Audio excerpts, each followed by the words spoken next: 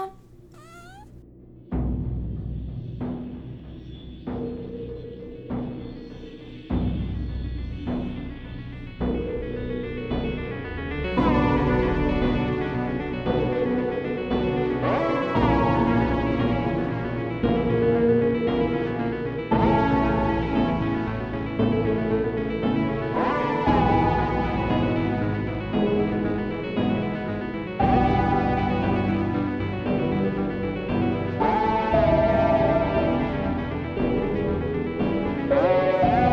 And then 70% degradee.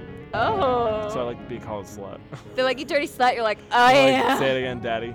I see. I'm not like that. Someone's like, dirty slut. I'm like, you asshole. I'm like, you fucker. My And name's then- Chana.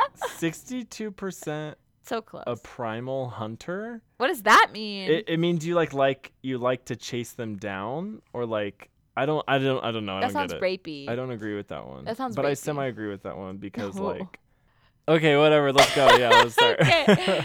Well, welcome to Anyways, How's Your Sex Welcome. Life? We are your slutty hosts. I'm Chana. And I'm Corey. Welcome, bitches. It's episode 32. What up? It is. It's very exciting. Ooh, it is 32. Yeah. Yeah, we're getting. Ooh, next episode is 33. I love That's 33. a fucking good That's number. gonna be a good one. We have to make it a good episode. Ooh. Not that we don't make every episode a good Yeah. episode, but we Sometimes really we have don't to. try, but then sometimes we try. Sometimes I try extra hard. So next Yeah. week, I will be recovering from surgery. So I will be. Oh shit. fuck that's that. true. I'd be like, woo! Oh yes, Ooh. that leads us to the announcement.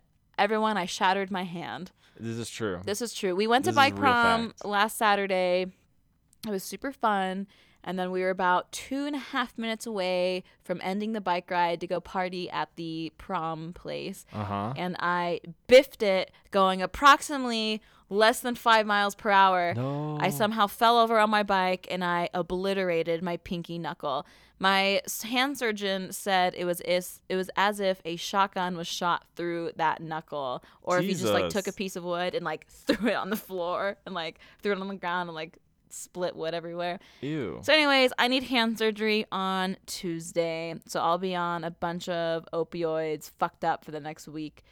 But yeah, that's me. So I have hand surgery, and Damn. I don't have health insurance. So Woot. I'm going into like $10,000 of the debt on Tuesday, y'all. Yeah. I'm living the millennial dream. So our next announcement is we have a Patreon. So leading to that, If you donate didn't to catch my last hand. week. If you didn't catch it last week, give us money because I am poor as shit now. If you just want to hear my crippling depression get out of control over the next few months, then Yes. don't donate to Patreon. But if you want to help a girl out, please give me some money. I'm just kidding. I just love you guys. But in all seriousness, I'm broke as fuck. But yeah, that's like the big announcement. Oh, second announcement. Yeah. If you are friends with any Instagram business accounts or know any friends that are like smaller Instagram accounts that are really trying to get their name out there, you've probably already noticed that everyone is getting blocked. So our Instagram, our actions have been blocked for the past week. I can't follow people. I can post still, but whenever I post, that like restarts the time of me being blocked, That's of so being under weird. review. So I can't follow people. I haven't been able to check any messages, like or comment. And I haven't been able to do anything on Instagram. I had both of us log out. We have been completely logged out of Instagram for like 4 or 5 days now. Because the reason this happened is they like tweaked their algorithm because they're trying to get rid of like spam accounts.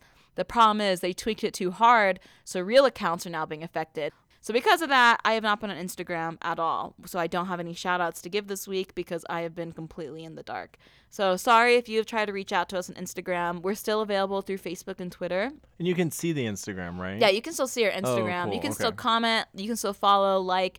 You can do everything on our Instagram. I just can't do anything back yet. I'm going to try again on Monday because that gives it a full week since the last time I was even logged into Instagram. Okay. And hopefully then I'll be unblocked, but I'll keep you guys posted. But regardless, like we still have Twitter, which I will start being more active on. I just shattered my hand. So it's kind of actually convenient timing that Instagram broke when I broke because I didn't have to do anything this week on Instagram, which was nice. But we're also still available through Facebook and Pornhub.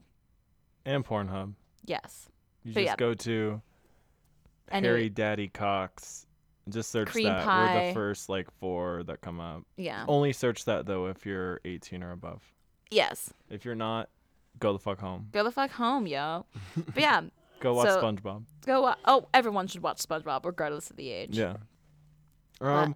So just jump to our faggots. Yeah, let's just jump right into our. Before we our get to shit. faggots though, again, you can go to Instagram. So if you go to Instagram and if you want to have access to our Patreon, we do have the link in our on Instagram bio. Instagram. That's Yeah. what it is. On our Instagram bio. On our Instagram bio. So you just go to Instagram, click on our Instagram bio link, which sends you to Patreon. Yeah. And we're going to be updating like all the tiers for Patreon, like new material for all the tiers in the next like 2 or 3 weeks. Yep. We're just recording a bunch of episodes. It's been hard, everyone. My hand's shattered. Yeah. It's been a tough year. If you've been listening to us, you're like, damn, every like holy 5 shit. episodes, I have much some stuff has happened to announcement. Chana. Yeah, I'm like, my life's over. I'm like, hello, everybody. My cat's dead. Hello, everybody. My hand's obliterated. Oh. But, other things. S'mores and Simone are becoming slowly less. They're being okay. They're with like each other. frenemies right now. Yeah, they're frenemies right now. Instead Total. of like, I want to fucking kill you. Yeah, like Simone no longer wants to be violent towards s'mores. She just hates s'mores' existence. Mm-hmm. Frenemies. Yeah. Progress. Very true. Progress. So yeah, let's jump into our faggot fact. Yeah, bitch. Okay, so you've listened to the past few faggot facts. You've donated to Patreon and listened to the other pre-Pride or Stonewall faggot facts. So now let's get into the Stonewall riots. Oh shit, this is Yeah. a big one. This is fun. Okay, so let's just jump into the early history of the Stonewall Inn itself, like the Yes. actual building and stuff like that. For the Stonewall Inn, we start in 1930 when the Stonewall Inn opened at 91st and 7th Avenue South. We looked it up. This is take 2. 7th Avenue South It's a is an real actual address. real thing, okay? So Yeah. just look it up. Go to fucking New York and just like look sure, around. Jan. So it was originally a tea room, quote unquote tea room, high that class. served like, like Crumpets. some food and crumpets Cucumber and sandwiches. non-alcoholic beverages. However, people, that was just a fucking like front, and it was Obviously. actually a speakeasy. So it was like promoted as a tea room, but it was literally just a fucking tea. So if you ask for like the specialty, you're like, oh lol, that's funny. The What? special Tea, space tea. But well- also, if you ask for the specialty, No, like I think like it just operated as a tea room during the day. So like, And a but at speakeasy night at it was night. just like a bar or speakeasy. Yeah, what was my This is gangster? during Prohibition. Johnny Trevino. Johnny Trevino. Something like. Whenever I do something, I think of that. I know. Yeah. I don't know why. Like Anything from the Prohibition era, I'm like, oh, Johnny. What the fuck was his last name? I think it was Trevino, right? Johnny Trevino. And then I always think Johnny Tsunami. Yeah. Johnny Tsunami. Okay, so however, like most speakeasies, it was raided by Prohibition agents in December of 1930. So it only lasts for like, I don't know, that year or whatever. I think it closed down at that point. Then like eventually it was relocated to where the Stonewall Inn is now. Okay. So in 1934, a year after the end of Prohibition, Vincent Bonavia or Bonovia, or I don't really know, the owner relocated to 51st through 53rd Christopher Street, which is in Greenwich Village. That sounds like a real address. Yeah, to so me. it's like 52nd, 51st, 52nd, and 53rd Christopher Street, where the large iconic vertical sign was installed with the name Bonnie Stonewall Inn. Bonnie coming from his Vincent's last name, Bonovia, or Bonavia, I'm sorry. And it's like that big, it just says Stonewall Inn, basically, like you've seen it. Y'all all Yeah. seen it. Go look it up. Just type it in. So originally the buildings were built as separate stables, but then in 1930 it was combined to house a bakery. Bonnie Stonewall Inn operated as a bar and restaurant for heteros then until 1964, when the interior was destroyed by a fire. The gays did it. Yeah, so then yeah, right. They're like, we want to fucking like start our fucking riots, okay? They're like, you know what? We're starting a little bit early. Yeah.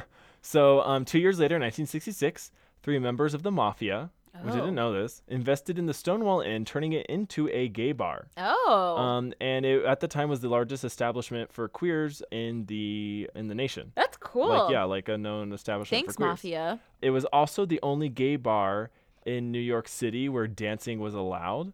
And this drew like a big crowd, and it was as like a good amount of people like quoted it as the gay bar in New York City. So it's the only gay bar that allowed dancing, or the only bar that allowed dancing? The only gay bar that allowed dancing. So all the other gay bars were like Footloose. they were like, you can't dance here. I was trying to like figure that out, but I think it was like the only place where like It was a would dancey happen club. often because they felt safe enough to do it there. Oh, okay. Because the mafia ran it and like the police were involved, and I'll get into that in like 2 seconds. Okay. But like they would come at specific times and do raids at specific times. Oh. And because the owners were mafia men, they'd be like, hey, tomorrow at 9 p.m. You can come. like the police are gonna raid. So like they would tell the workers, they'd be like, hey, tomorrow 9 p.m. the police are gonna raid. So when you get a knock at the door, just turn on the lights, and then everybody will stop dancing and they'll come in and they'll take their money and then they'll leave. Basically, I explained this or tapped into this a little bit last time, but we're gonna explain why the Stonewall riots like super worked, and before we actually get into the raid and stuff like that. So basically, as I've said before, there's early homophile groups. I've said this like 4 billion times. So if you're new, go back and listen to like any 4 other episodes, and I'm sure you'll hear one of them. Especially like the last 2 episodes. Listen to my Fact Facts. So we know that these homophile groups were present but not prevalent throughout the U.S., and that they were more focused on like exposure and declaration of existence of the queer community of LGBT people. And also there's like a note that these homophile groups were more docile, as in they were just focused on picketing, sit-ins, and meetings and stuff like that. More just like, hey, we're here, we're queer. This is us, we exist, we're real people, please give us rights. However, during the end of the 1960s, as we all know, it was a very active social and political time. There were a lot of socio-political movements, including the counterculture of the 60s, the anti-Vietnam War movement, and also the civil rights movement, the biggest one. So many historians and academics claim that the socio-political climate of the times, mixed with the liberal environment of Greenwich Village, provided the perfect conditions for the gay liberation movement to finally begin. And that sort of terminology, the gay liberation movement, is basically the equivalent, is the gay equivalent of civil rights movement. So like that's what we would call our whole from Stonewall into like through ACT UP in the 1980s in like the whole like AIDS through the AIDS scare, and then the whole just like, hey, we're queer, like government pay attention to us, we have this AIDS epidemic, stuff like that. Through the early 90s, that is all considered the gay liberation movement, and I will actually get into that. That'll probably be the last bag of fact of Pride Month. Nice. Yeah. Okay, so I'm gonna tease you more before we actually get into the raid. Tease me. I also have to tell you about pass raids and how pass raids worked in specifically the Stonewall Inn, and also this gives you just an idea of how raids worked, at least in New York City at the time, and probably throughout most of the country. So in order to get into the bar, first you had to knock on the door, at which the bouncer would then open a peephole, just like totally from the movies, and then look at you, and if he knew you or assumed that you were queer or gay enough or whatever, you're like, hey, he would let you in. Okay. Yeah, so one, it would just, if he knew you, he'd be like, sure, come on in, but if you looked gay or queer, you could totally come in. The cover was $3, and this is $3 in 1969. That's a lot. 1960s. That's a lot, but it also got you a ticket for 2 free drinks at the bar. Nice. So nice. Fuck yeah. So the patrons of the bar were about 98% men, but a few lesbians could also be at the bar pretty much on any night. I was literally just about to ask that. Yeah, I know. Yeah, I felt that. I was like, from you. so yeah, just dudes. But so yeah, 98% men, and they're gay men. And then a few lesbians were there pretty much every night. But again, 98% men. There were also fewer transvestites than we would think, or fewer men in drag. And I'm using transvestites and men in drag because of the times, but they're basically, most of them are probably transgender, but there's also just probably drag queens there too. I actually looked that up, and I will do an entire fact on this. Transgender wasn't coined academically until 1965. Oh. Yeah. So it was coined by some dude. I'll get into it later. So yeah, basically that's when transgender was coined. So like when the Cooper Donuts thing happened, riots happened in 1959, they didn't have that. I'm sure it was probably used like in some circles, and then it was like, identified by academics or something like that. Or maybe the academics just made it up. Who knows? I will actually know when I go research that. We'll know in the future, everybody. So yeah, wait, bitch. Yeah, bitch. As I said, there were a few transgender men and men in drag because it just the bouncers would just decide. And I think sort of in the wording that I read a couple times, it was just more like the bouncers would just let more gay men in because they were gay men themselves, and there's just not as many were there, but they were there, and also in the crowd that shows up when the riot super starts. Or just when the raid super starts. Also, on top of that, the racial mix was evenly distributed between black, white, and Hispanic. Oh, yeah, and cool. I read that multiple places as well. So naturally, as you just know from queer history and some of my fact facts before, raids were common for the times. And I read in a couple places that it was once per week, and in 2 other places that once per month. So I'm not sure exactly which is true. I feel like once per month sounds more realistic. Yeah, once per month sounds more realistic. Once But once per week or month, most likely month, police officers would collect envelopes of cash as a payoff, as the Stonewall Inn had no liquor license. And as I stated earlier, bar management just knew that the raids were going to happen because the mafia would just had connections. They were the owners, and they also had connections within the police, and they basically would tip them off. And they also were set to be early in the night so that it wouldn't disrupt patrons coming and disrupt people having a good time. So they'd be like, yeah, you can come to the raid, but do it at 8:30 or 9. Yeah, do it at 6 before we open up the fucking doors. Before you could disrupt people coming and having fun or something like that. When the typical raid happened, lights were turned on. The bar was set to be super dark, and the only lights that were in this place were black lights that were in sort of a strobe setting. So just picture vampires in the dark with just gay ass vampires with just Daddy. black lights flashing. Bakes is screaming right now. The lights were turned on, and they were flashed as white and then turned all the way on. And then bar patrons were lined up, and they would have to show their identification. As I've said, for the Cooper Donuts, if their sex didn't match, if the sex on their identification card did not match what they were dressed as, they were then arrested. So how strict was that guideline? So for example, let's say you're wearing a fishnet top, but so you still have your beard, it, you still are dressed pretty masculine, but you have a feminine piece. So of it gets so specific as in this account, it says that the lesbians, just in general, women had to have at least 3 feminine articles of clothing on, or they were arrested. And then I was just listening to a podcast that's on disgusting. Audible recently that's hosted by Tan and then some lesbian comic.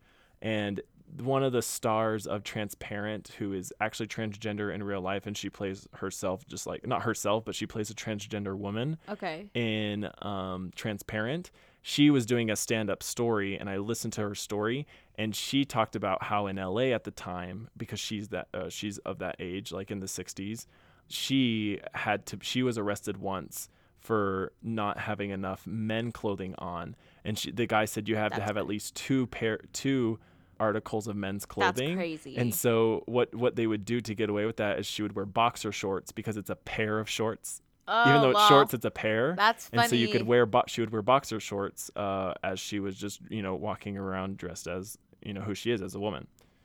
But because her identification said male, because it was the 1960s, she had to wear at least 2 articles of clothing in LA. That's so or sad. in California, at least. I don't know if it was LA. That is so sad. Yeah. So that's 2 separate, on each. No. Oh God. Our tent collapsed. We'll see you in a second. And somehow my computer shut down at the exact same time. What the fuck? Is this noob or what?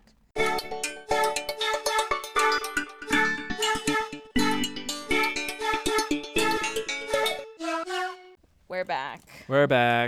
Okay, I was just so shooketh at the article, the specific the specific number of articles, and that's of clothing. totally up to the discretion of the police officer. If he's exactly. Your jean jacket's too masculine, Shanna, that's a man's jacket. Yeah, and it was weird because it wasn't and I don't know how it works the other way, because they would say Shanna, you could probably have a masculine jean jacket, but you need to have a bra and panties and a skirt on. But heaven forbid I'm wearing a fucking pair of pants. Yeah, but then the police might think, oh, I don't like your jean jacket, it's too masculine, or your skirt's so I'm not just short going to enough. Ignore everything. Yeah, your skirt's not short enough. Disgusting. It's basically something like that. They can do whatever the fuck or they for want. you, how you showed up today wearing a tank top.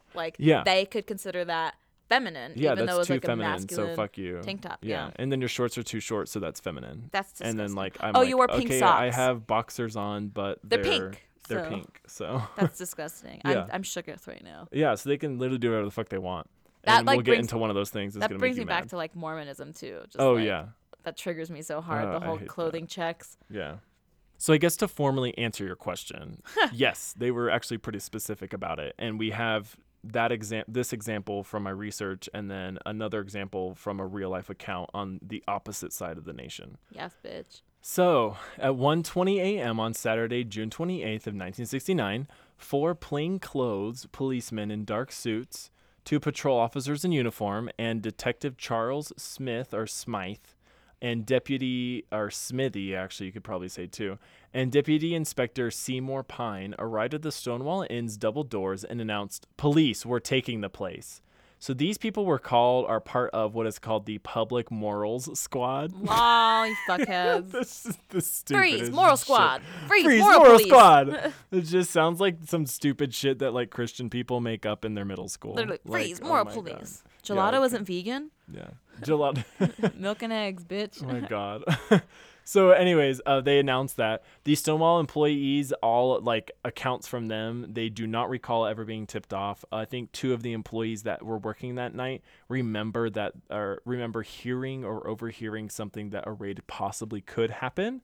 But that like the mafia bosses or whatever never told them. And so they just blew it off as a rumor and didn't take it seriously. Also, there were 2 undercover police women and 2 undercover police men that had entered the bar earlier that night just to scope things out and get visual evidences of like, yes, those people were kissing. Yes, that person was sucking some person As they're off. like making out with someone. Yeah, as they're like oh. touching each other's tits a little bit. They're like, just we have to exploring. play into this role. That would be being so gay. me. I'd be like, I'll be one of the dudes because Yeah, I just fucking hate gays. Yeah, I hate gays. Let me be there. I'll totally suck someone's dick I'll to suck prove that I'm someone's not dick gay. just to see how it feels and just see how sinful they are. Just to like arrest them, you know? I'm like, so sir, if I come, do I get disqualified? How hard is it okay for me Will to I get arrested? Do I have to arrest myself? Ooh, I'm like, sir, can I bring handcuffs just, to remain a police? You're like, how many uniforms can I bring? Yeah. How many uniforms can I bring? So once they announced this, the bouncer immediately let them in, and they immediately used the bar's payphone to call for backup. And the music was turned off as usual because this was just sort of a normal raid. And the lights were turned on. However, I did mention this is 1:20 a.m., which is prime time for a club. Yeah. So this is already not a normal raid. Yeah. And already the patrons didn't know about They're already drunk. They're already drunk. Everyone's drunk. It's not 9 p.m. or like 7 p.m. when this is a easy time to just do a quick little raid. Yeah. The owners or the operators at the time, workers at the time, had no idea this was going on. This is obviously not a normal raid. So there has been historical research into what was actually going on here, and this is just fucking annoying and sick. The mafia people that were running this place, Oh no. what they would also do on top of paying off the policemen to have this place exist without a liquor license is that they would spot out, they would just have another mobster go to the place, spot out specifically, or just some of the gay people there, find out their identity, and if they were rich or if they worked on Wall Street, they would then blackmail them to release to other people that they were gay if they didn't pay them off, and then they would give a percentage of that money to the police officers as well. Oh shit. So they were like, hey, not only will we give you a percentage of what we make from the patrons at the bar, but we will also extort and blackmail some of the patrons of the bar for being gay. That's disgusting. Especially they targeted ones that worked on Wall Street and were rich, and that they would give a percentage to the police. But when that didn't either bring in enough money or the mobsters stopped giving the police a percentage, they were like, fuck this, we're just taking the fucking queer Stonewall just down. all about fuck greed. it. It's just greed. It's just so much greed and ignorance and bigotry. Fuck it all. It's just disgusting. It's disgusting. It gets worse. As I said, they called in backup. The music was turned off. The lights were turned on. And people were started to line up. Approximately 205 people were in the bar that night. And a lot, because it was late, as you sort of guessed, people were drunk, and a lot of people had not experienced a raid coming at this late, so they were like, what the fuck is going on? Panic. When usually most of these raids like were sort of like, okay, yeah, like we know what's going on. Here's my and like the ID. owner or like the workers would be like, hey, the lights turn on, hey y'all, there's a raid, people line up, just get ready for the police, give them what they want, and this will be over as quickly as possible, and we can just get back to being, fucking whatever you do, you gotta be true. Could you imagine though, like if we lived during a time where a raid was normal, like oh, it's just a casual raid. I'd be so It's just like a mad. drill. Yeah, Like it'd that's be just, so ridiculous. I don't know what happened to me. I can't even like really imagine because we've never experienced anything like that. Like I Yeah. can't. Like it's just so hard. Yeah, it'd be so hard to see like what you would do, and like if you would be as strong as these like women and men I'd freak out. that like what I'm about to get into. I'm so excited. I'm so excited. Tell I us, was like Daddy. crying and like fuck yeah the Oh, whole time. cute. It was so cute. So a few people who realized what was going on and what was beginning to happen immediately began to run for the doors and the windows in the bathrooms, but the police were easily able to bar the doors and just stop people from getting out. So maybe a few people got out, but I'm pretty sure almost nobody probably got Just away from this panic. raid. Yeah. So the raid started out as planned. The patrons were lined up and identification was demanded. There are also the female officers that were there took those dressed as females into the bathroom to confirm their sex. And those that were men were arrested. However, this is where things start to get out of hand. Yes, bitch. Yeah, I'm so excited. I'm so excited. Okay, so immediately the ones dressed in drag refused the arrest of the police. This then sparked the men that were lined up to refuse identification. So again, Nice. there are also women, but it's just like 2% women. But then that 2% women, I'm gonna get to it, is more important than the 98% men in this. What's I'm up? super excited. Okay, so. And then when I say immediate, or before I move on, again, I will say those dressed in drag. We again can't be sure if these were just men dressed in drag as just drag queens or if they were transgender women. We don't know. Okay. For some of these people specifically, we do know, and I will get into their specific involvement a teeny bit this episode, and the next episode I will as well. Okay. Like more get into them, but just like for sort of the Cooper donut rights, as I mentioned last time for the Faggot Fight, just sort of think that when I mention drag queens or just men dressed in drag, maybe just keep in mind that a good number of those people were probably transgender themselves. Okay. You just don't have like the exact number. Exactly. Or, like, Yeah. And I want to also reiterate the first resistance is these drag queens and or transgender women Who are like, fuck you, saying, I'm not showing no, like, you. fuck you, I'm not going to go to jail. Yeah. Like, just because I'm dressing up as a woman or dressing up as who I am. Like it's a fuck you. goddamn like fun night. Leave me the fuck alone. Yeah, like I'm here just drinking in this fucking bar. We're having a good time. Like, go fucking stop crime somewhere else. Like I'm you wearing pieces goddamn of shit. lipstick. Who the fuck is this offending? Yeah, Get so away. this then is what inspired the men in line to start refusing to give their identification What's to up? The police. When this happens, immediately the police are like, this sort of like when that sort of sparked in the men in line, is immediately became a majority versus the police, and the police realized their situation. They attempted to maintain order and sort of did pretty quickly, and they got those dressed in drag or the transgender women and corralled them into the back of the bar, just to like sort of separate the two groups and just like sort of demoralize probably, or Yeah. just separate the problems. And then at the same time, there was a big note that the tension began to rise even further as multiple patrons, changing it super mad, multiple patrons spotted male officers groping and sexually assaulting the lesbian patrons. Oh, Patrons, not patriots. You Sorry, isn't that fuckheads. fucking? That's disgusting. I fucking hate that. That, like, I hate sums that up so fucking much. sums up so much right That there. sums up so That's fucking much. disgusting. Ugh. Okay, so Those How- poor people. even though that happened and people started to shard out. they're just wildly shitting everywhere. All these, it's everyone. If Just, I saw some guy officer molesting women, and not only women, just because they're lesbian, it just makes me more fucking mad. yeah, right. I would shart Just in their face. violently shart on them. Corey, I hope like if you next time you see me, I wouldn't getting even sexually choose. That's aroused, just my natural reaction. it's just sharting. My natural reaction to sexual violence is shart. Is sharting. So it's just like the fight or flight. It's just like a defense Yeah, mechanism. it's like fight, flight, shark. Which option? Which one are you going to Like go my today? enema that I like didn't fully flush out because I wanted to get fucked that night, just like immediately flushes all the way out into their face. LOL.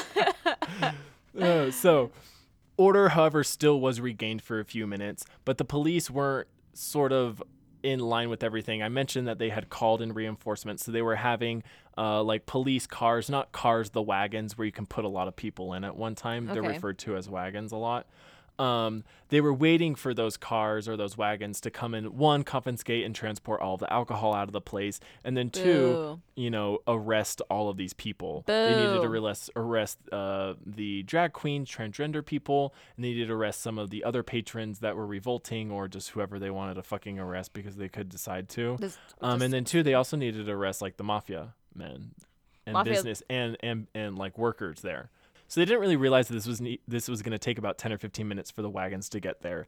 During this time, police let the patrons off who fit the criteria that I mentioned earlier. Okay. So basically, just people who didn't piss them off, I guess. I don't know. Yeah, or they were like, their identification said male and they looked like a male to them. And so they were like, okay, cool, that's fine. You can go. So you can go. They're like, Whatever. okay. So Like, scram. most of the time that this would happen in a normal raid, the people would just be like, okay, cool, and then just scurry off into the night. But Yeah. something was different that night. Patrons began to immediately congregate outside of the bar when they were, thrown out or sent out. And this, in turn, even accumulated a bigger group. Within minutes, there were reports of 100 to 150 people who had gathered outside. People who were forcibly removed and thrown out at this time began to even perform for the crowd, doing like awkward, mocking salutes to Oh, the yeah. policemen. After they were like thrown on the ground, they'd get up and dust themselves off and like salute the Like policemen. salute and flip them off. Yeah, then they started calling them like pigs or coppers and just yelling shit out. So by the time the first parole car or wagon arrived at the bar, Inspector Pine himself reported that the crowd was about 10 times the size as it was when they first Damn. started throwing people out. Like it just immediately within minutes just That's crazy. went tenfold in size. The mafia owners were the first escorted into their cars, which the crowd cheered. I don't know if they knew about the reason why the Stonewall was being ransacked or raided Yeah. that night. I don't really know why the crowd cheered, but they did. I guess they must have figured it out somehow. Yeah, there was probably some just like, oh, they probably turned us in or something. Yeah, like maybe that. like, even like the police officers were doing that. Like, That's oh, true. you want to know how you got caught, you faggots? It's because Yeah, because these guys wanted to turn your you in. protectors didn't protect you. They think you're faggots. And if this they're that. extorting, then I'm sure some of the patrons that were extorted or blackmailed Yeah. maybe told others. Yeah. But it was still such a happening place that they were like, oh, we still need to go because this is the only place we can. Yeah, that's our only. Oh, it's so Yeah. sad. When they then began to sort of, push the employees into this wagon, like the employees of the bar, someone in the crowd then shouted "gay power," to which the crowd cheered, and then some began singing "We Shall Overcome," which is like the big civil rights movement song. An officer then shoved a transvestite. It is reported that they are transvestite, and I will actually go into the big difference in a future fact. Who responded by hitting him on the head with her purse Yeah, as the bitch. crowd began to boo.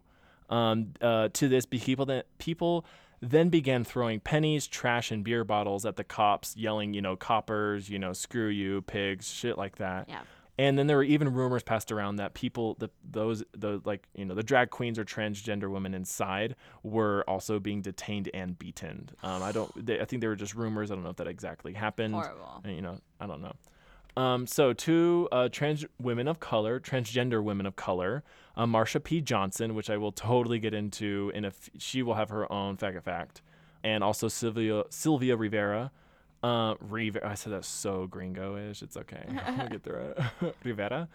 Were said to have resisted arrest and thrown the first bottle at the cops. Although Johnson, so Marsha P. Johnson, later said in a podcast interview with historian Eric Marcus that she had not arrived until the uprising was well underway. So, that's just discrepancies. It was a raid/riot. Yeah. So, there will be discrepancies all over the There's a fucking bunch place. of people there.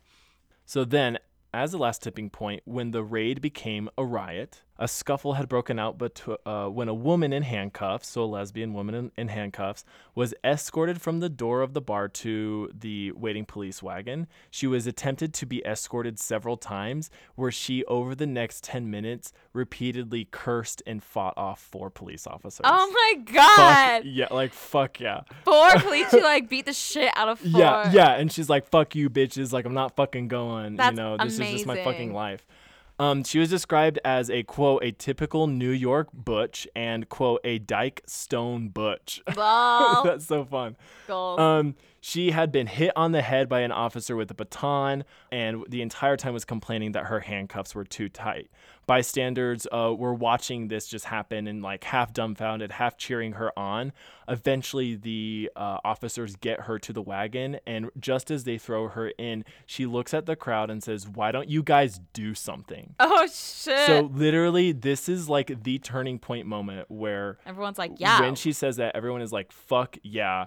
The crowd starts to go berserk, and this raid becomes an actual fucking riot. Ooh. So I'm going to stop there and leave you wanting more. Yes, Daddy. So we'll get to the actual riots next week. The climax. Yeah, I have the chills climax already, though. I have chills. I was like, I was tearing up the entire time writing this down. Why don't you guys do something? Yeah, and again, What it's a just legend. this is just like, why don't you guys fucking do something? so Like, cool. that's so awesome.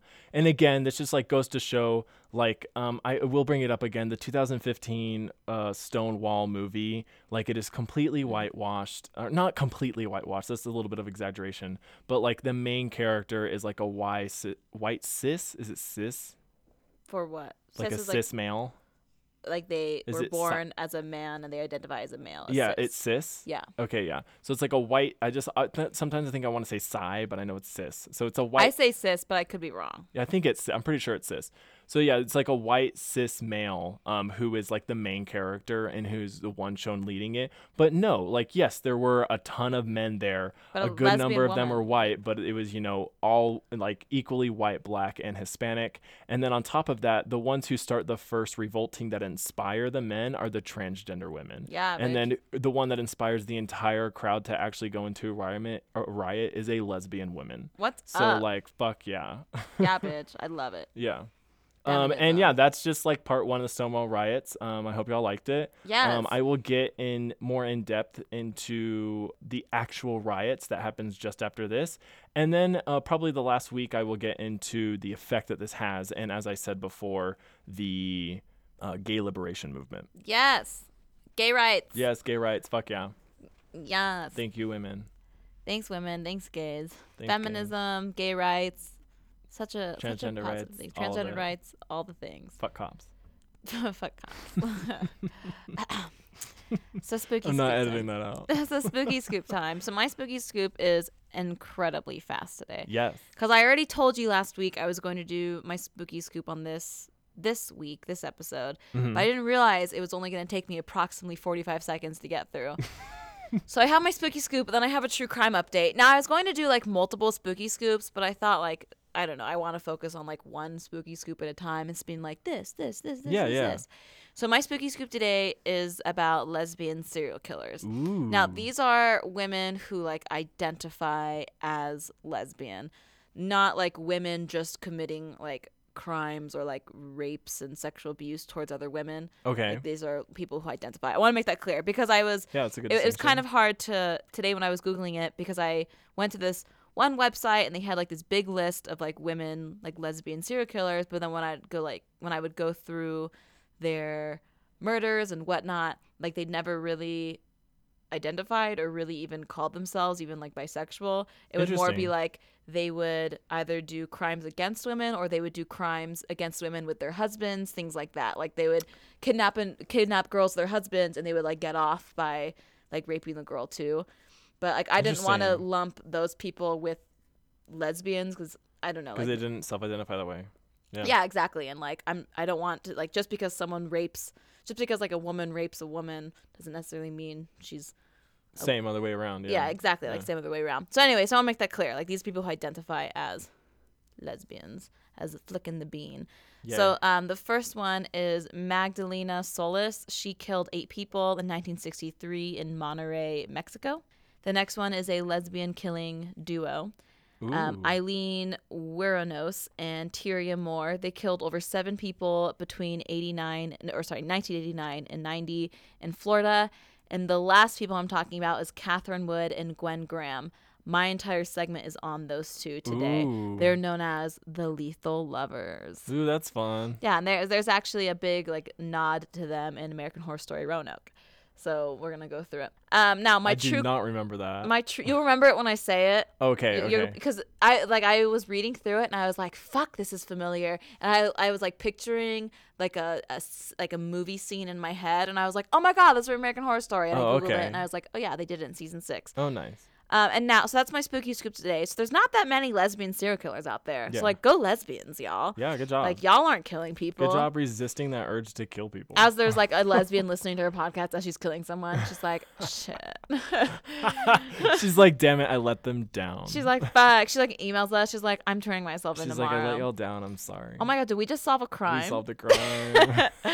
The next thing, I'm just giving you guys a true crime update. Yes. Because as some spooky scoops that I cover are about true crime events that are happening, like current mood right now. Mm-hmm. And this one happened a few weeks ago. So do you remember when I was talking about the pregnant woman who was murdered and then her baby was cut out of her stomach? Yes. Her name was... I'm like, no, I don't. Her name was Marlene Okawa Lopez. Yeah. In Chicago. Yeah, so just to catch you guys up to speed in case you haven't listened to the episode yet. Basically, this girl, she found another mom through like one of those mom this Facebook crazy ass groups. bitch, not a girl. She's a crazy ass bitch. Yeah, and so she went over to this crazy ass bitch's house because she was supposed to get free clothes and like toys. Oh, and I guess the whatnot for her girl's kid. not a crazy ass bitch, but Yeah. she went over to a crazy ass bitch's house. Yeah, the sorry. girl's not a crazy ass bitch, but she went over like thinking that she was going there for like free clothes and stuff. She went inside the crazy ass bitch's house, and the crazy ass bitch was like, "Look at my like weird shrine that I have to my dead like 20-year-old son or whatever." And now she was like looking through like a photo album. The crazy ass bitch came around and like strangled her and called her daughter down. And like the daughter held her down. They killed her. Once she was dead, they cut out her baby directly like out of her stomach. And then they called the paramedic, and then they threw away her body in a garbage trash. can. Just threw it in a garbage can. Yeah, just like on the side of their house. Oh my god. Called the paramedics. She's like, I just gave birth to this baby and it's not breathing, blah, blah, blah, like trying to pretend it was her baby. And then like a few weeks later, they put 2 and 2 together and realized like, oh my God, this baby is the child of the missing woman. Anyway, so the baby was returned to the biological father, but that baby just passed away this week. Passed away on, I think it was like Thursday. Because the baby was in like ICU, like intensive care for the past like month and just passed away. So that's my true crime update. It's a very sad one. Thanks, Jenna. Yeah. That's my sad true crime update. It's not sad. So the baby passed away. I think the family's gonna have like a funeral for it soon. That's so sad. They probably already had a funeral for that poor dude. He lost his wife, his partner, his like life partner, and his son or daughter. That's so sad. Yeah, it's very sad. Anyways, fuck that. Are we getting into our shit? Yeah, so that's my whole section. It's very short today. It's very sad. I like to bring the mood way down before yours. So then we're like, oh God. And then like we get really positive and like excited at the end of yours, and then I bring it down again. And then you bring it down again. I'm the Debbie Downer. We like to go up. We like to make titties with our diagram of, I don't know. I feel like I like to make us feel like we're rolling on Molly. We have all these highs and lows. We're like, ooh, yeah. Like I'm the lows, Corey's the highs.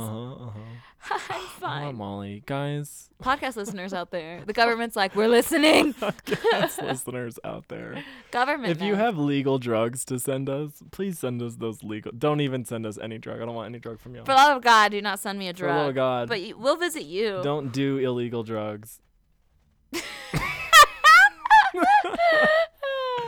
Just do legal drugs. We're gonna hear a knock on my door in 5 seconds. I know, I'm it's scared. gonna be the goddamn like I'm FBI. scared. They're like, freeze, moral police. Illegal drugs are bad. Don't do them. Well, let's get into your section, bitch. Okay, so My thing today is about the Goat Man. Ooh. In Prince George's County, Maryland. So the county is called Prince George's County. What a bitch. Yeah, what a bitch. There lived a humanoid goat cryptid, or oh my God. There lives a humanoid goat cryptid known as the Goat Man, who terrorizes locals, stalks the forest, and preys upon horny teenagers parked at lovers' lanes in the area. Classic. This area being between D.C. and Baltimore. There are 2 specific towns that are mentioned in the lore, and we'll get into that pretty quickly here. Being an urban legend, the Goat Man has many origin stories, each being more like ridiculous and crazy than the last. So let's look at them. The first one is people claim that the Goat Man is a half goat, half man who has walked the earth just like Bigfoot and is either the last of his kind or that there are simply multiple sightings of multiples of this cryptid species. Okay. Second, the Goat Man is an axe-wielding old hermit or goat farmer who lives in the woods and is seen stalking alone at night along the Fletchertown Road. Ugh. Fletcher, lol, sex. Anyways, there's sex life. Yeah, go look it up. Fletching, go look it up. Google image. If you're 18 or above. If you're above 18 years old, go to Pornhub. Type in fletching. Have fun. Type in fletching and close your eyes. Have fun.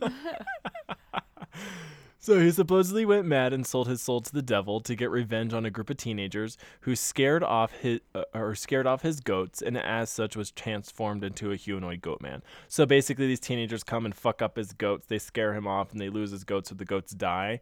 And then the guy's like sells his soul to the devil. Nice. To then get revenge, and so he's turned into this humanoid goat. You know what? I can relate to that. I would do that. Yeah, like if right? people like if killed I wasn't someone a goat to lose- farmer, yeah.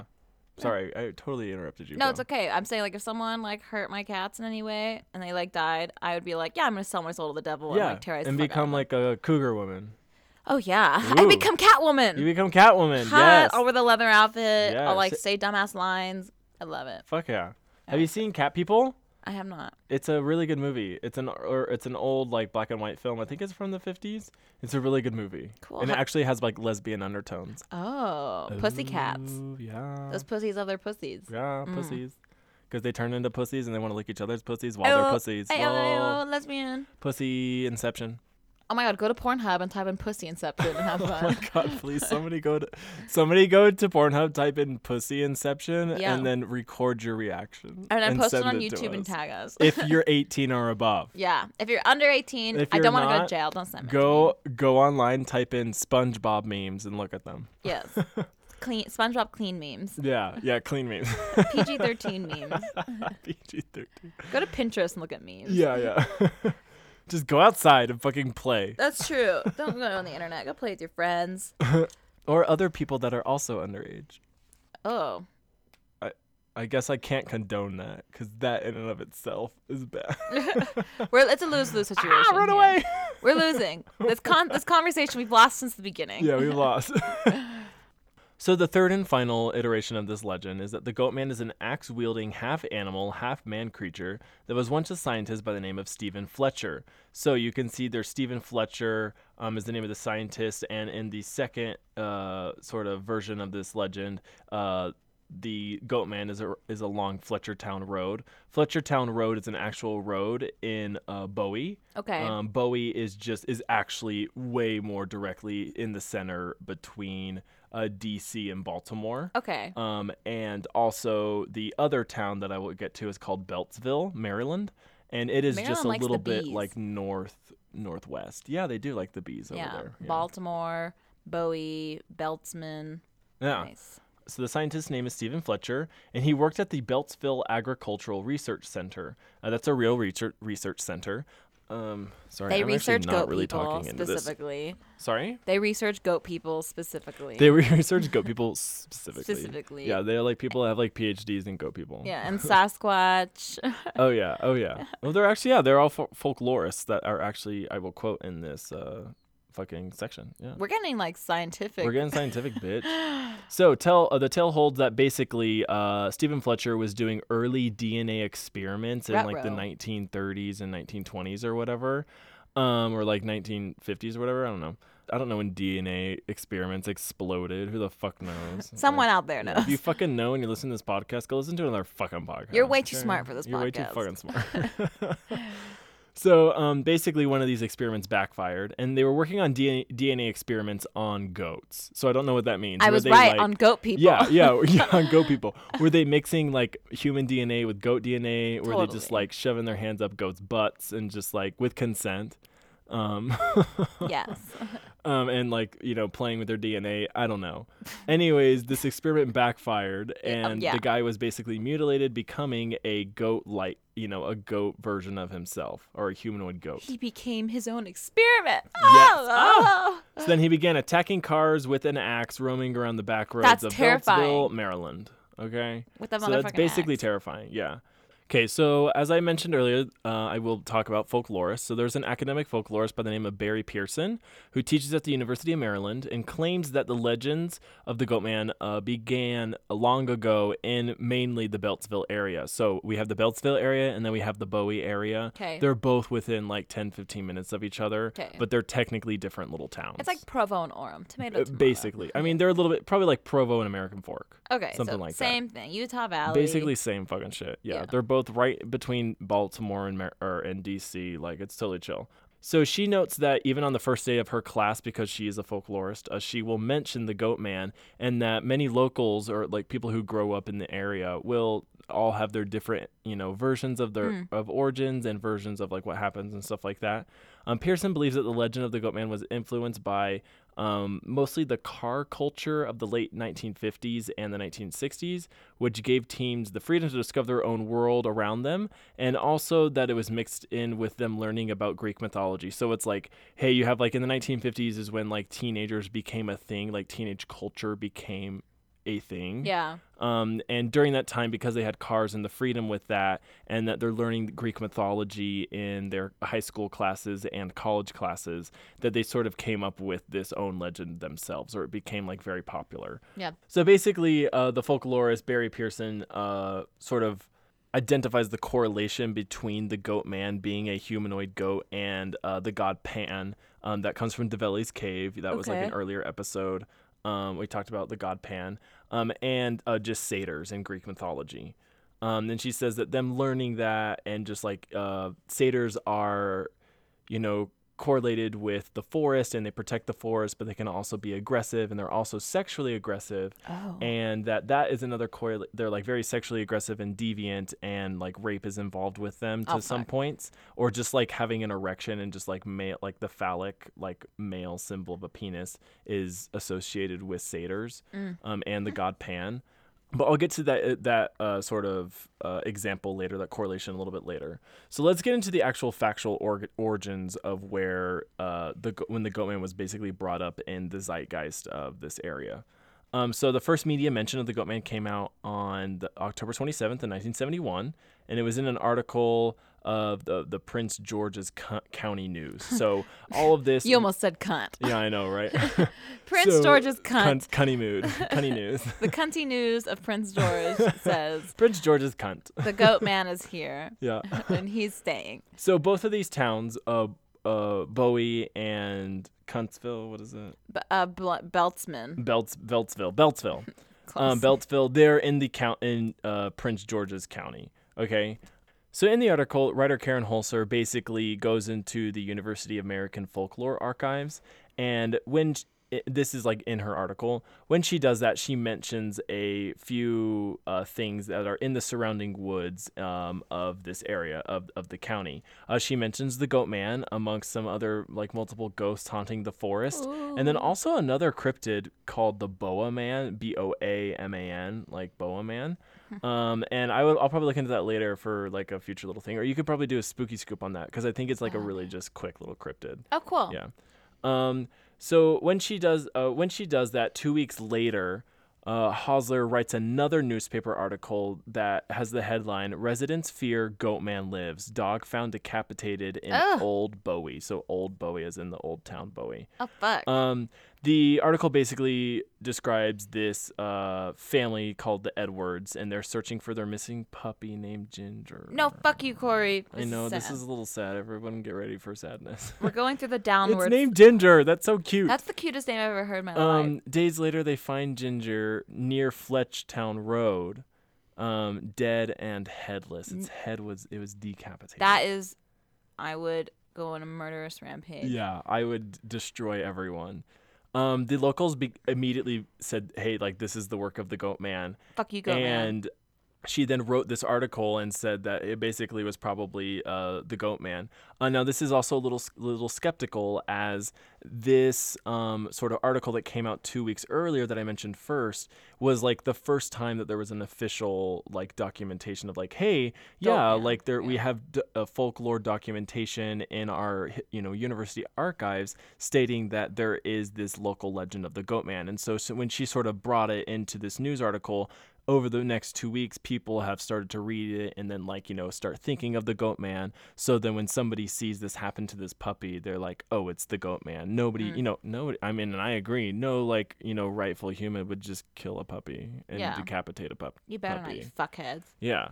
So they were like, oh, hey, this is probably the Goat Man. The article then said that it describes a group of teenage girls that found they found the dog, and one of the girls in the group was actually one of the Edwards girls. She was 16. Her name is April. She's traumatized for life. Isn't that so sad? Sorry, April. Imagine you're 16 and your dad comes home and buys you a fucking puppy named Ginger. Yeah, so you're already in love with it. And then it disappears, and a week later y'all find it headless on the road. I would know for a fact I would. That would be so terrifying and so sad. Yeah. There's also sightings in this article, so the second article, that many people saw a quote, animal-like creature that walks on its hind legs that was walking around the woods around Fletchertown Road. Ew. So now, before I continue, in the 70s and 60s and 50s, these were Fletchertown Road is a road. These were back roads, and also the back roads and quote unquote lovers lanes in Beltsville. They were, rural. They were lovers lanes. Shit. They were rural. It's semi-rural, at least back roads. It's spooky shit. It's near the woods, so you can go and fuck in a car and nobody's gonna bother you. So fuck that is what you're trying to tell me. But also someone's gonna come fucking kill you while you're doing it. Yeah, obviously you're on a spooky road fucking someone. You fucked. Yeah. Nowadays they're just they're not back roads at all. I think Fletcher's Lane is a little bit of a back road, but mostly they're really not. There's homes or just businesses along these roads. There's a 7-Eleven or two. Yeah, there's pretty probably a CVS. Yeah, I'm sure. Oh my God, there's a goddamn CVS. There's a goddamn Go get CVS. alcohol for us because we can't, because we live in Utah. Because we live in Utah. I would do at a liquor store that closes at 7 p.m. or 10 p.m. Yeah. Depending on which liquor store you go to. Okay, so basically when this happens, a few weeks later, the Washington Post released an article that's headlined "A Legendary Figure Haunts Remote Prince George's Woods," and from there it just sort of spreads and becomes semi, common information. I mean, I didn't know about the Goat Man for a while. Yeah. Basically, regardless of the origins, the Goat Man is mostly known to stalk his prey around lovers' lanes or back roads, as we said, where teenage parts so they can basically fuck. Mm-hmm. The Goat Man is claimed to feed on the blood of its victims, sort of like the chupacabra, so it doesn't really eat the flesh. It more just wants to suck their blood, or just just slurp up their blood as they're just. That reminds me of ripping Harry them apart. Potter. Yeah, like Voldemort sipping on the unicorn blood. Bastard. Yeah, fucking bastard. There's some versions where the Goat Man is claimed to also like it when the victims are horny, and that's when he likes to feed on their blood the most because of the hormones or whatever, sort of the legend sort of goes to. Because their blood's running hot. Because sex and violence, it's best mixed. So of course he goes after lovers then. Yeah, of course. Yeah. So you're just getting little horny teenagers in their cars and being like, what the fuck? Shit like that. Also are claims that the Goat Man will rape his victims. Oh shit, this is no longer fun. Yeah, right. Before killing them, and probably rape them after. Who knows? You're a fucking, humanoid demon thing. Demon rapist. So why not? And then he'll rape both men and the woman alike. It doesn't matter if they're men or women. He chooses whoever. Yeah. This is the correlation that I mentioned earlier, where the folklorist Pearson's claims that I was referring, that I was Pan. referring to earlier, that like sort of refers to Pan. Yeah. Is that like it is this goat creature in the woods that stalks horny teenagers and will rape them as well, and just like wants their horny hormone blood or something like that. Ew. Yeah, horny hormone blood. This is Horny escalating. hormone blood. That's hard. Whoa. Yeah. Horny hormone blood. Horny Yeah. hormone blood. Ew. Blah. Yeah, so there is sort of the legacy of the Goat Man is he just popped up in some pop culture things along the way, and one of the biggest one is that this past in February, this past year, there was like a big co-op online game that came out where you basically go hunt for the Goat Man. Oh. And it's actually a little scary. I watched some people online play it. It's a little scary. Spooky. But yeah, you can play a co-op online game where we all like go hunt the Goat Man Well, together. And that's it's pretty cool. Yeah, he looks pretty creepy and very demonish. Ooh, fun. Yeah. Okay, so yeah, and that's the Goat Man. Hold on, I want to look up a picture of the Goat Man video game. Yeah, guy. just type Goat Man, the Goat Man, and it's a black and green one. Oh, I've seen this picture like in a million different places. That's the Goat Man. Sometimes it's attributed to the what do you call it? Oh my God, S'mores is in here. Hey, Beb. S'mores is in here. Hey, S'mores. Hey, girl. Simone has no idea we're good. Simone's dead asleep. Okay, I got her. Sorry, Simone. Simone's like, whatever. I've seen this picture other places. This picture is funny. It's like obviously a person in a costume. I'm like, is this the Goat Man? But like people will still click on it to be like, what? Yeah, everyone's like, is it the Goat Man? Okay, so let's jump into my segment for today. Yes. So as I mentioned during my spooky scoop, I am talking about Gwendolyn Graham and Kathy Wood. They're known as the Lethal Lovers. Yes. It could be all ASMR at that. The Lethal Lovers. Okay, so background this shit. Let's do this. Yes. So Gwen Graham, also her middle name was Gail. So Gwendolyn Gail Graham, GGG. Oh my God. Alliteration, man. Triple G's. Triple G's. So Triple G, she was born in That's her breast size. Yeah, Triple G's. It actually could be her breast size. Triple G's? No, it's not. That's just like, I don't know. Yeah. That's like your body. That my mom has double D's, boobs, and We'll like. go down 2 more letters and then triple it. Well, she doesn't have triple G's, but we're gonna call her Triple G. So Triple G. She was born in 1963 in California, but she grew up in Tyler, Texas. Do you know where Tyler, Texas is? No, I don't. I always ask Corey. I think it's actually relatively close. Let's look this up. Do you want to know Continue. something crazy? I think almost like every other episode, I mention a place in Texas. Uh-huh. Is Texas like haunted? Texas is a lot of true crime Texas shit, I is guess. haunted as crook, and a lot of shit happens. in Leatherface Texas. happened there. It's a big ass place. Texas is big. That's not the only thing that's big here. It's like an hour and a half, 2 hours from Dallas, east Cool. of Dallas. Going back to Triple G. So Triple G was born in 63 in California. She grew up in Texas. She was quiet and respectful growing up, but she was a sad girl 69 also. She was like super depressed. Sad. She blamed her sadness on the sexual abuse she experienced at the hands of her father, but that Damn. charge, which he denies, was never proved in court. So some people say, because like she only came out with that when she was caught. Okay, yeah. So people are like, is she just trying to pull like the abuse card to or try like to like the I'm not mentally stable. Yeah, to be try to, like- tried. yeah. Yeah. So yeah, a lot of people don't believe it. They just think it was her like last ditch effort. Which like fuck you if that's true, because so many people have gone through that, and if she's just trying to pretend she's gone through something like that She's to not have not the helping consequences of anybody. murder, fuck you, Yeah. Triple G. Anyways, she moved to Michigan in 1986, and she found work as a nurse aide at the Alpine Manor Nursing Home. Ooh, that Dun, sounds dun, ominous. Dun. Yeah. Her immediate superior at Alpine Manor Nursing Home Jesus was Christ. 24-year-old Kathy Wood. So Ooh. Kathy was born in 1962, so she's a year older than Gwen. So Gwen was only 23 when she moved. Okay. So Kathy, I couldn't find much about her childhood on the internet because they're just like pretty normal people until they're like became murderers. However, I did find that she was married when she was a teenager to a guy named Ken Woods. So she got her last name Woods. Interesting. But they divorced 7 years later, probably because she was a fucking lesbo, because Lesbian. she loved pussy. So she was hired at Alpine Manor Nursing Home in July 1985, and she was soon promoted to supervisor of all the nurse aides. But her social life was pretty much supervising of their pussies. She was supervising something, that's for sure. Yeah. But her social life was pretty much like non-existent, super uneventful. And then Triple G moved into town. So the two like quickly became best friends, and that one thing led to another, and they started touching each other's vaginas. With each other's vaginas and each other's mouths and dildos, and they found love.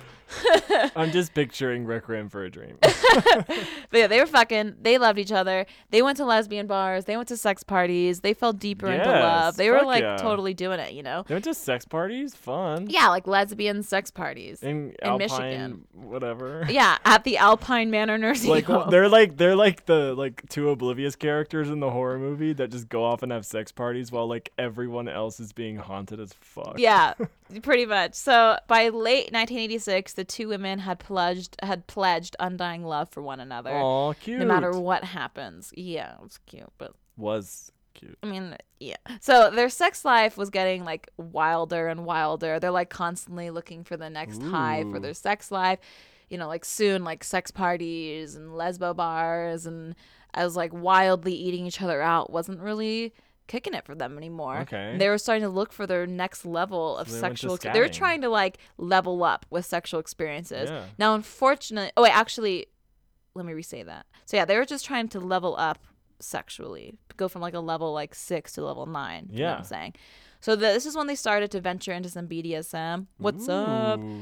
They would choke each other. Specifically, Triple G would choke Kathy and sometimes smother Kathy with like a pillow during sex until Kathy would begin to like shake and almost pass out, and then she would like take the pillow off. That's a little much. And then they'd both like orgasm and like fall in each other's arms, Okay, like in bliss. But this just kept on getting like more and more violent, and you know, the closer Kathy got to passing out, or like kind of almost being killed. Yeah, like there was more violence, less sexuality. Yeah, totally. And like they were just getting, the harder the violence, the harder the orgasm. Damn. Now Gwen casually spoke to Triple G casually spoke to Kathy one day, and this is October of 1986. Oh yeah. Side note: today I spoke to my computer so it could write down the notes for me since I can't type. Yeah. So like half my notes are so weird because it was me being like, oh fuck, s'mores, this, that. And then like every 10th word is like not the correct word. Yeah, and then I have like backspace written 6 times. I'm like, delete, backspace, period, comma. Yeah. So Triple G spoke to Kathy about murder in October of 1986, and originally Kathy thought that Triple G was joking. She's like, yeah, she's like, so I'm choking you out during sex, but like what if we like choked out someone for reals?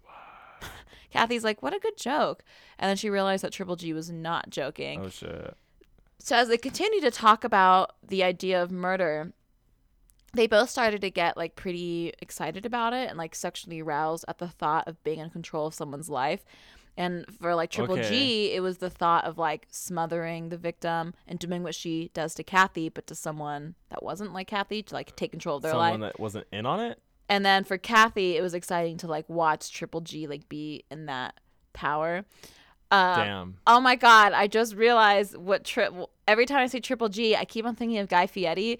And the reason I do that is because he has a show on Food Network called Guy's Grocery Games, and he calls it Triple G. Oh my God. So the face, when I'm thinking of Gwen, the serial killer, I'm thinking of Guy Fieri's face right now. And it's very hard for me not to start laughing. Yes. Anyways, so Triple G and Kathy decided they should probably try to start killing some patients because, it's super casual. So at first, they planned to choose their victims alphabetically with their initials spelling murder as a private joke on the police. Ooh, that's fun. So they picked out the patients who could help them play the murder game, is what they called it. And they walked into letter M's room. I don't know like the name of the patient, but their initial had M in it involved. Gwen stood over the patient's bed and placed a washcloth over their mouth and nose to start smothering them, while Kathy stood and watched at the door, kind of as lookout. Now, the patient was too strong and was able to fight off Gwen. No report was made of the incident, however. It's important to note that all the patients here at the Alpine Manor nursing home were usually Alzheimer's patients. Okay. Or they were elderly people who weren't really with it anymore. So it's more likely that this patient had some form of Alzheimer's, so they probably forgot about the incident. So that's why they didn't report it. Both Triple G and Kathy, they earned exemplary reports from their superiors, were well liked by the patients in the ward. They were like the nurses to be. So they couldn't kill the person. They realized that their murder game wasn't going to work, and they needed to start picking out patients who were going to die soon of natural causes anyways, because the people on their murder list were probably too strong. Makes sense. So this leads up to January of 1987. Triple G entered the room of 6-year-old Marguerite Chambers, a woman who had severe case of Alzheimer's. I think it's Alzheimer's. Alzheimer's. Right? Anyways, so she walked into 6-year-old Marguerite Chambers' room.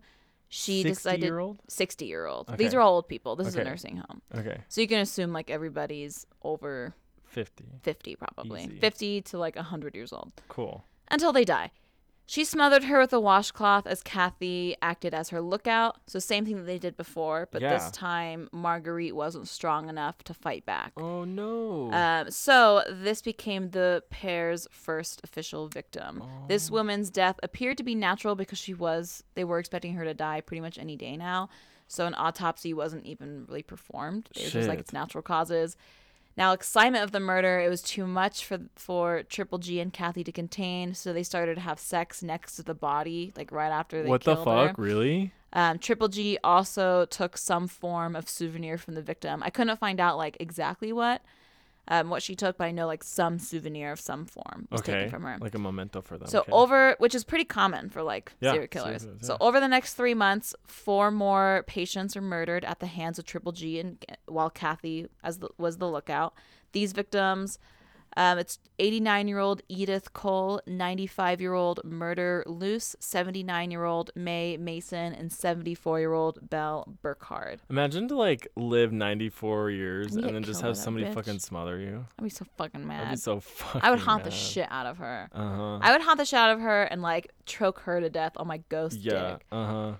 Now, after each murder, Triple G and Kathy would proceed to either have sex next to the body or in a room, like an empty room near the body. Okay. And they would also take souvenirs. The souvenirs that they would take included either the washcloths that they used to kill, the old person's dentures, jewelry, anything like that. So the souvenirs were actually on display at Triple G and Kathy's shared apartment, kind of for everybody to see. Okay. Triple G and Kathy were also in charge of bathing the bodies and preparing the bodies for the funerals, and they would oftentimes have sex next to the bodies while they were bathing and preparing them. Fuck that. So they were like constantly getting off over the fact that they killed these people, and then having sex next to their bodies. They made them so riled up.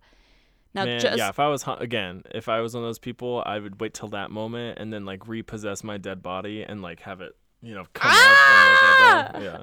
Sorry, Simone. Simone is so fucking cute right now. She is. She's all curled up. She's being adorable. So just like the first murder of Marguerite Chambers, Margarita Hambones. Margarita. The other 4 murders seemed like natural death since everybody was already so close to passing away, so they weren't investigated as any form of foul play. They're just like, like those bitches are old, like they're gonna die. It's like so weird. 60-year-old though, jeez. Yeah, this is like the 80s, I guess.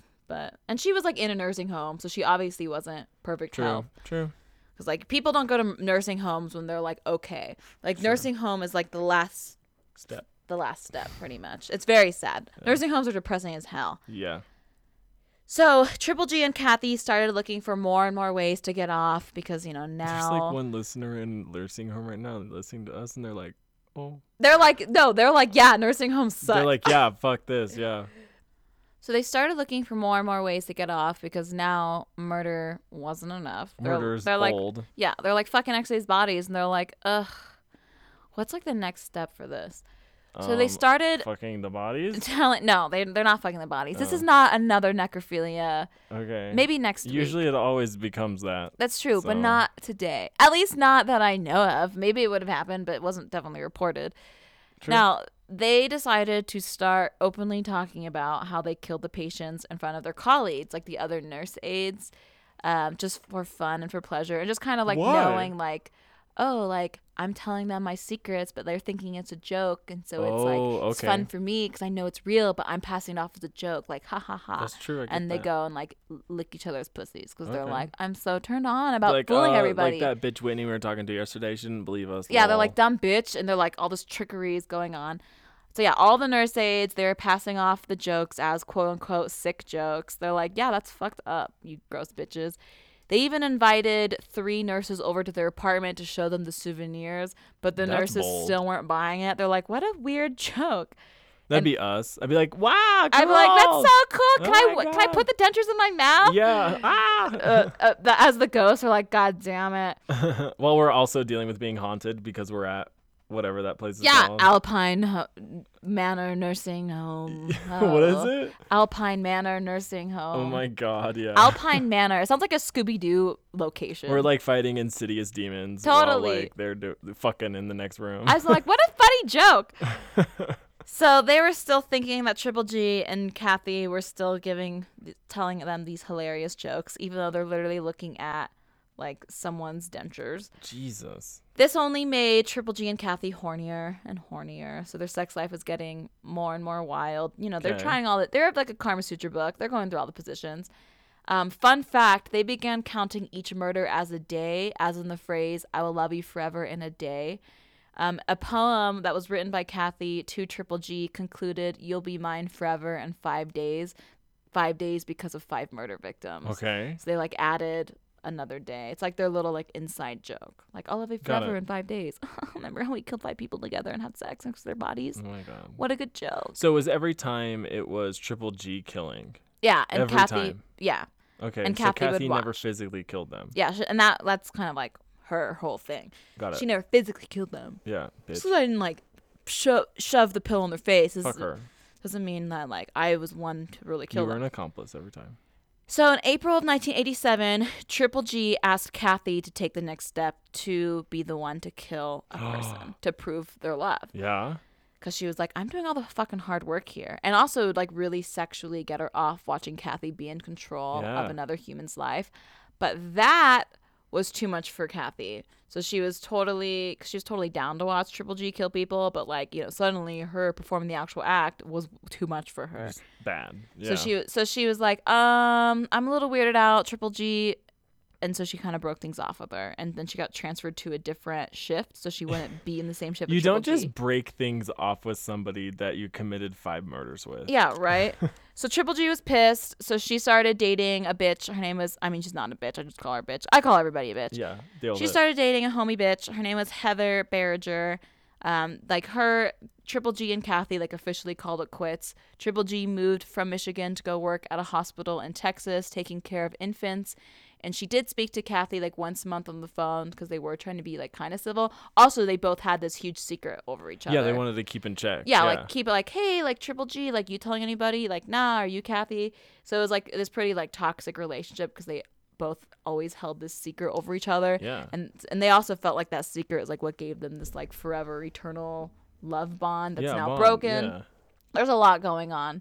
So at one point during one of these conversations, she made a comment to Kathy about killing one of the infants that she's now taking care of. She works at an infant hospital, so the exact opposite of a nursing home. No. And that crossed the line for Kathy. Oh, good. So Kathy went and she actually spoke to her ex-husband, Ken. She told him all about her 3 months full of like murder and like pleasure What and the all fuck? of that. Ken sat on the information for 14 months just trying to like, one, see if it was really real or if this was just like Kathy telling a funny joke, because apparently everyone thought this was a really funny joke. Okay. But 14 months later, he went to the police because he just couldn't really keep that secret Thank anymore. God. So Grand Rapids police at first were skeptical. You know, over 40 patients had died at Alpine Manor in the first quarter of 1987. It's a nursing home. Like, Yeah. it's, a bunch of old people are dying all the time, all listed as natural deaths. So, like, why would these 5 deaths be different? Like, it could just be these girls, like, wanting attention or this or that. They just weren't believing it. Makes sense. When they looked closer at all of the people who died in 1987, 5 cases did seem to stand out. Like, there was, like, a little weird Ooh. things about each case. Whether that was, oh, yeah, like, Triple G was the nurse that was taking care of them that night. Or, like, oh, yeah, like, they died this way or whatever. Mm-hmm. Now, there wasn't any physical evidence to really pin Triple G and Kathy, like, to those people's deaths. And, like, technically, like, those deaths are still ruled as, like, natural causes because they're old as fuck. But Ken Wood's statement and the second thoughts of staff, like fellow nurse aides, about the funny jokes at the nursing home were strong enough to start building a case. So both women were arrested in December of 1988. Kathy was held without bond in Grand Rapids. In Texas, where rumors of the Michigan investigation had already cost Triple G her job, a $1 million bond was placed on her, and she was brought into jail. One brief extradition later, and Gwen was on her way back to Michigan to face her ex-lover and now murder charges. Now, during the trial, Kathy plea bargained her way to a reduced sentence, claiming that it was Gwen who planned and carried out the killings while she served as a lookout or distracted supervisors. Triple G maintained her innocence, testifying that the alleged murders were part of an elaborate mind game of Kathy, like she was the one who first wanted to be the killers. Just turned on each other. Yeah. So now we have the two ex-lovers pointing fingers at each other, saying, no, she was the mastermind. No, she was the mastermind. No, she did it. Well, yeah, I physically did it, but I did it because she told me to, and I was being manipulated. Ooh. So it's just going, it was here, she said, it was just chaos for the police. Yeah. Also, I think it's funny that they're playing the game where they're like playing this whole like, she did it, well, she's worse than me, when like they literally fucked each other next to the dead bodies of these old people. Yeah. Where I'm like, y'all are both guilty as fuck. Fucking I'm like, who cares ridiculous. who shoved the pillow over the person's face when y'all got so fucking horny off of it, you fucked fucked each other next to dead bodies. Y'all are guilty AF. Yeah. Now, I think whoever does that should go to jail. The Alpine Manor nursing home staff was overwhelmed by the arrest. Former nurse aides like Deborah Kidder, Nancy Harris, Lisa Lynch, Dawn Mail, and Russell Thatcher realized all those sick jokes that that Triple G and Kathy were telling them weren't jokes at all. Damn. And the souvenirs that they saw at Triple G and Kathy's apartments were real souvenirs. Yuck. So the whole time, like, it was right under their nose. They were even being told what was happening, and they all just thought it was a funny joke. Now, at the trial, 4 of those nurse aides would testify against Triple G for the prosecution, with Kathy emerging as the state's star witness. Damn. So talk about, like, a turn of events. Kathy's like, fuck you, Triple G. Kathy really played the whole victim role really well. She really had the jury believing that she was being manipulated and controlled by Triple G, and that since she wasn't the one who physically killed the person, she should be let off the hook. She also tried to play the whole savior card by saying, well, Triple G confessed to me that she wanted to kill infants. She said in quotes, when she was killing people at Alpine, I didn't do anything. But when she would call me and say how she wanted to smash a baby, I had to stop her somehow. I knew she was working at the hospital there. She said she wanted to take one of the babies and smash it up against the window. I had to do something. I didn't care about myself anymore. So she essentially is saying, like, yeah, I was part of these, like, other 5 murders, but hey, like, I also saved a couple babies. Yeah, and she has a good claim of, like, coming out and saying something to her husband. Like, I know this is going to hurt me. So she was just trying to, like, cancel out her evils with, like, saving some babies. But, like, it is noted here that she was kind of doing everything she could to manipulate the jury to get the pity card. Like, oh, yeah, you did. 5 old people died, but you saved some babies' lives. So is a baby's life worth more than an old person's life? A lot of people could argue it is, but still, it's a life. Yeah. Anyways, Heather, which was Triple G's new girlfriend, I mentioned her earlier. Yep. She testified against Triple G because apparently Triple G confessed to the 5 murders to Heather. Shit. So now you have the nurses, you have Ken, you have Kathy, you have Heather. Triple G is fucked. Fuck. So Bye, November 3rd, 1989. You're triple fuck, Triple G. Yeah, Triple G's Triple G titties are fucked. Yep. Triple G was found guilty of 5 counts of murder and 1 count of conspiracy to commit murder, the first person she tried to kill that didn't work out. And the court gave her 5 life sentences. Yep. She resides in the Huron Valley Complex. Now, Kathy was charged with 1 count of second-degree murder and 1 count of conspiracy to commit second-degree murder. She was sentenced to 20 years on each count and has been eligible for parole since March of 2005. Kathy is currently incarcerated in the minimum security federal correctional institution in Florida. She is expected to be released on June 6th, 2021. Whoa. So next year. Or 2 years from now. Literally, like, exactly 2 years from now. Yeah, shit. Boom. Damn, girl. So those are the lethal lovers. That's cool. So anyways, It's an Corey, interesting story. how's your sex life going? My sex life's good. Yeah, it is. Yeah, it is, bitch. This past week I met up with an old friend, like my old asbestos friend. Yes. She's like the oldest friend that like we were both infants basically. It's crazy we've never met. Rachel Jensen. Yeah, it's crazy I've never met Yeah, I Rachel. can say her. Deal with it, Rachel.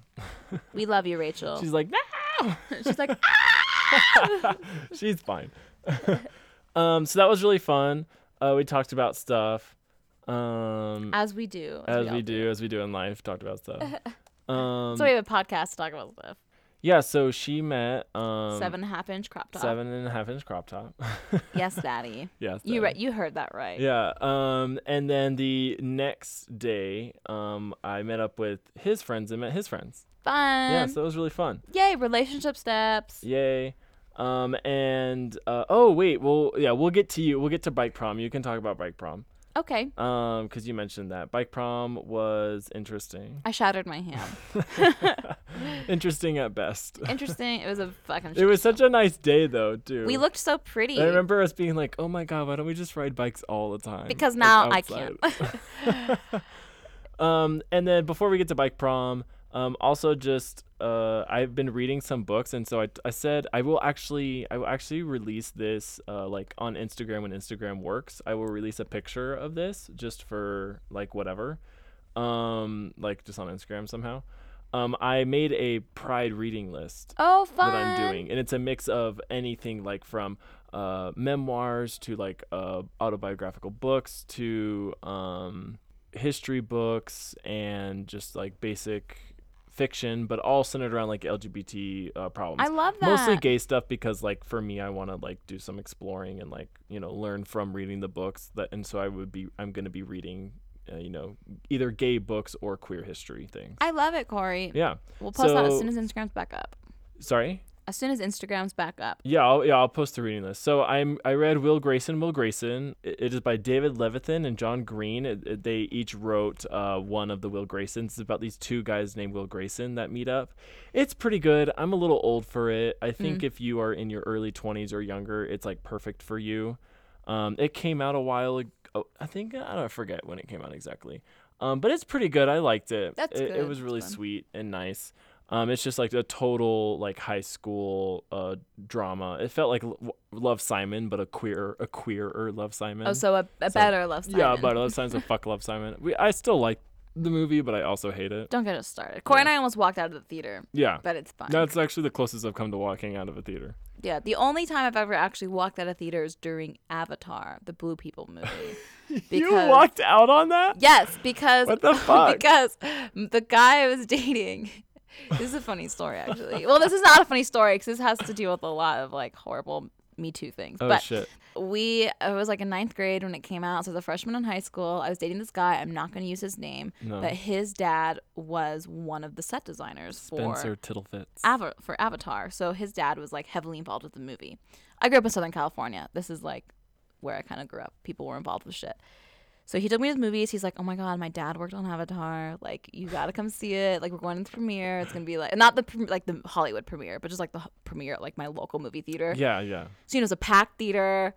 Like we showed up and we were like, I don't know, 20 minutes into the movie maybe, and this kid, I was 14. Okay, he like. How old is he? Like 14 or 15 as well. Okay. He put his arm around me, like the classic like yawn, and then he like shoved his hand in my shirt under the bra on my boob. Like into your boobs? Yeah, and was starting to like pinch my nipples and like touch me, and I kept on pushing his hand away, but he wouldn't stop. He kept on like shoving his hands down my shirt, and I was like starting to cry because I was so like embarrassed. And I was with my best friend Chloe at the time. I wonder if she remembers this. Chloe, let me know if you remember this. Oh my god. And I grabbed Chloe and I like looked at Jeremy and I was like, it's like, your dad did a shitty job in the movie. And I got up and I like, bitch. Even though I know Avatar as apparently one of the best movies in the whole world, I've never seen it before because I can't watch it. It's like too triggering for me. But I just said that bitch comment to him because I was so angry. So I was like, your dad is a shit designer. Yeah. And I got up and I stormed out of the theater and I've never seen that movie since. Fuck him. Yeah, fuck him. He's actually the one who sent out my nudes to the entire high school too. Oh yeah, fuck that cunt. Yeah, I can write a whole I can write 5 Me Too posts about this guy. Yeah. Yeah, so that's my walking out of the movie theater. What a loser. So other than that, I also almost walked out of Love, Simon with you. Yeah, right. Different reasons. Corey did not like sexually assault me. I'm on like a slow burn 5-year like goal to pinch Channa's tits.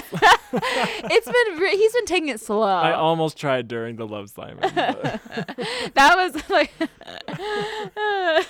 Jesus Christ. I don't get, again, I just don't get how people like treat other people that way. Yeah, it's disgusting. I don't get it. Yeah. Whatever.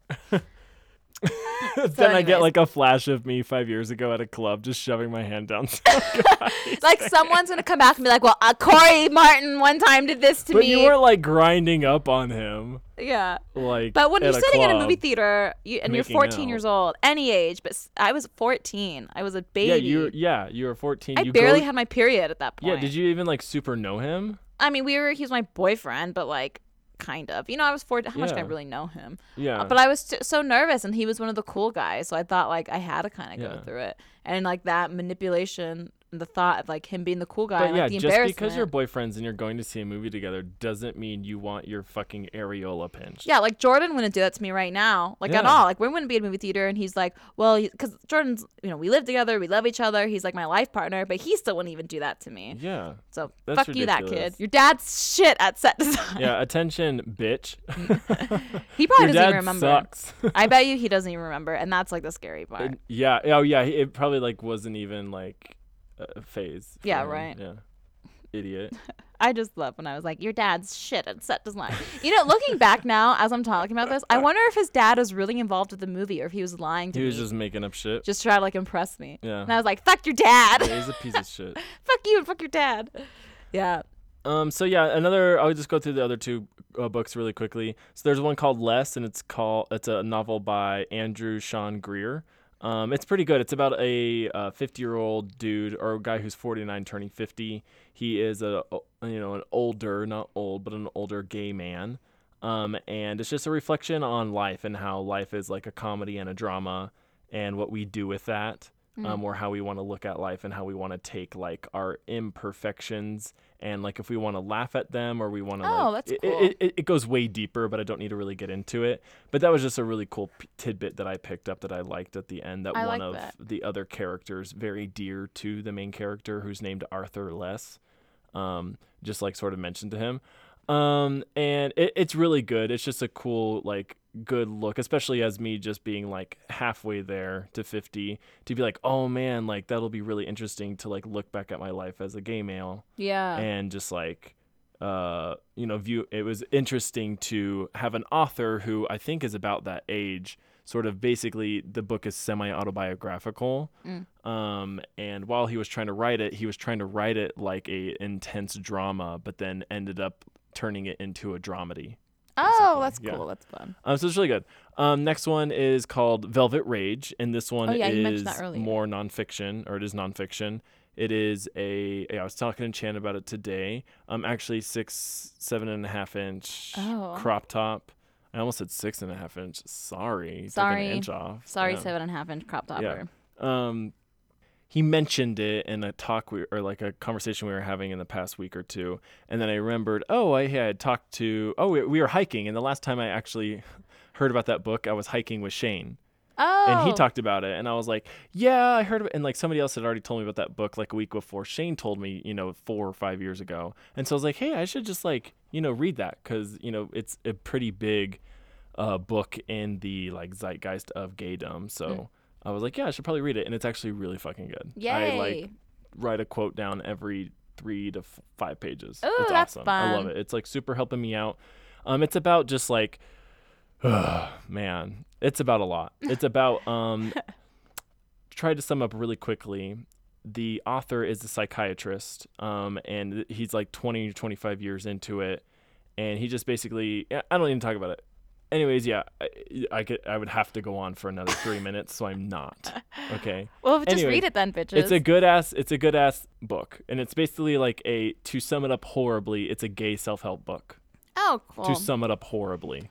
But just read it, just so you can learn more. That you're like a great like advertising marketer. Yeah. This is a marketing. I highly campaign recommend for this Velvet book if Rage. you're a gay man. Which, if you're listening to this podcast, Yeah. you probably are. You probably fucking gay man. Newsflash. Everyone's a little gay. You may think you're straight. You may think you're a female. You're a gay man. Yeah, but like, yeah. Corey's like, Chana, you're a gay man. I'm like, shit, guys. Simone, you're a gay man. She's Someone's like, what? Someone's like, shit, man. You may think you're a cat. But you're actually a a gay human. man. You may think you're anything, but you're actually a gay man. You're actually a gay ass homo. You're a gay ass homo. Well, my sex life has been interesting this past week. Yeah. I already told you guys I shattered my hand, so that happened. Bike prom was really fun before that, though. True. Like, we dressed It's a up really beautiful day. cute. Corey and I coordinated our outfits. We were both wearing, like, salmon and orange. I had Yeah. flower crowns. We had flowers. We yeah. rode our bikes to Salt Lake. We took the front runner. We actually got, like, pulled over by the front runner police Oh on my the way to Salt God. Lake. Fuck the police. And it was super gross. Like, the guy was acting so Oh gross my towards God. me. Yeah, fuck him. Yeah. Yeah, he's just, they obviously were going to give us tickets, but like because I was wearing like not even a slutty outfit. Like go on our Instagram and you can see. Yeah. But just like a slightly revealing outfit. if the for guy's Utah. Mormon, it probably was a slutty outfit. Yeah, then. but like a slightly revealing, like my skirt went to my ankles. Yeah. But I was wearing a crop top. But he was acting like so flirty and gross towards me, like the way Yeah, he it would was look at too me much. and speak at me. And just it was such a gross situation. Yeah. We did get out of the ticket though. Nice, but yes. it was still pretty gross. So thank you, Chana's boobs. So thank you, my boobs, I guess. Thanks. Anyways, we got the bike prom. It was super fun. We drank some beers. It was a good time. Yeah. Shattered my hand. Had to have surgery. That's happening. I also have to have my wisdom teeth taken out. It's like a double whammy right now. Damn. $10,000 of the debt. But Yay. I'm still happy. I'm still smiling, which is great because that's kind of who I am. I try to look at the bright side of things. Yeah. And it sucks. It reminded me of the life of Brian. So this is Always look on the bright. Oh Anyways, yeah, continue. oh yeah. But other than that, this week has been pretty good actually. I was on a bunch of painkillers for the first half of the week, so I don't actually remember Yay, most question of it. mark? I don't No, really like painkillers and I Yeah. don't get along. Yeah. I feel really nauseous. Uh-huh. However, like I was in so much pain, it was either take the painkillers and feel nauseous, or don't take the painkillers and feel the pain. And wanna So it's kill like yourself. pain or nausea, and I was like, I'll choose nausea.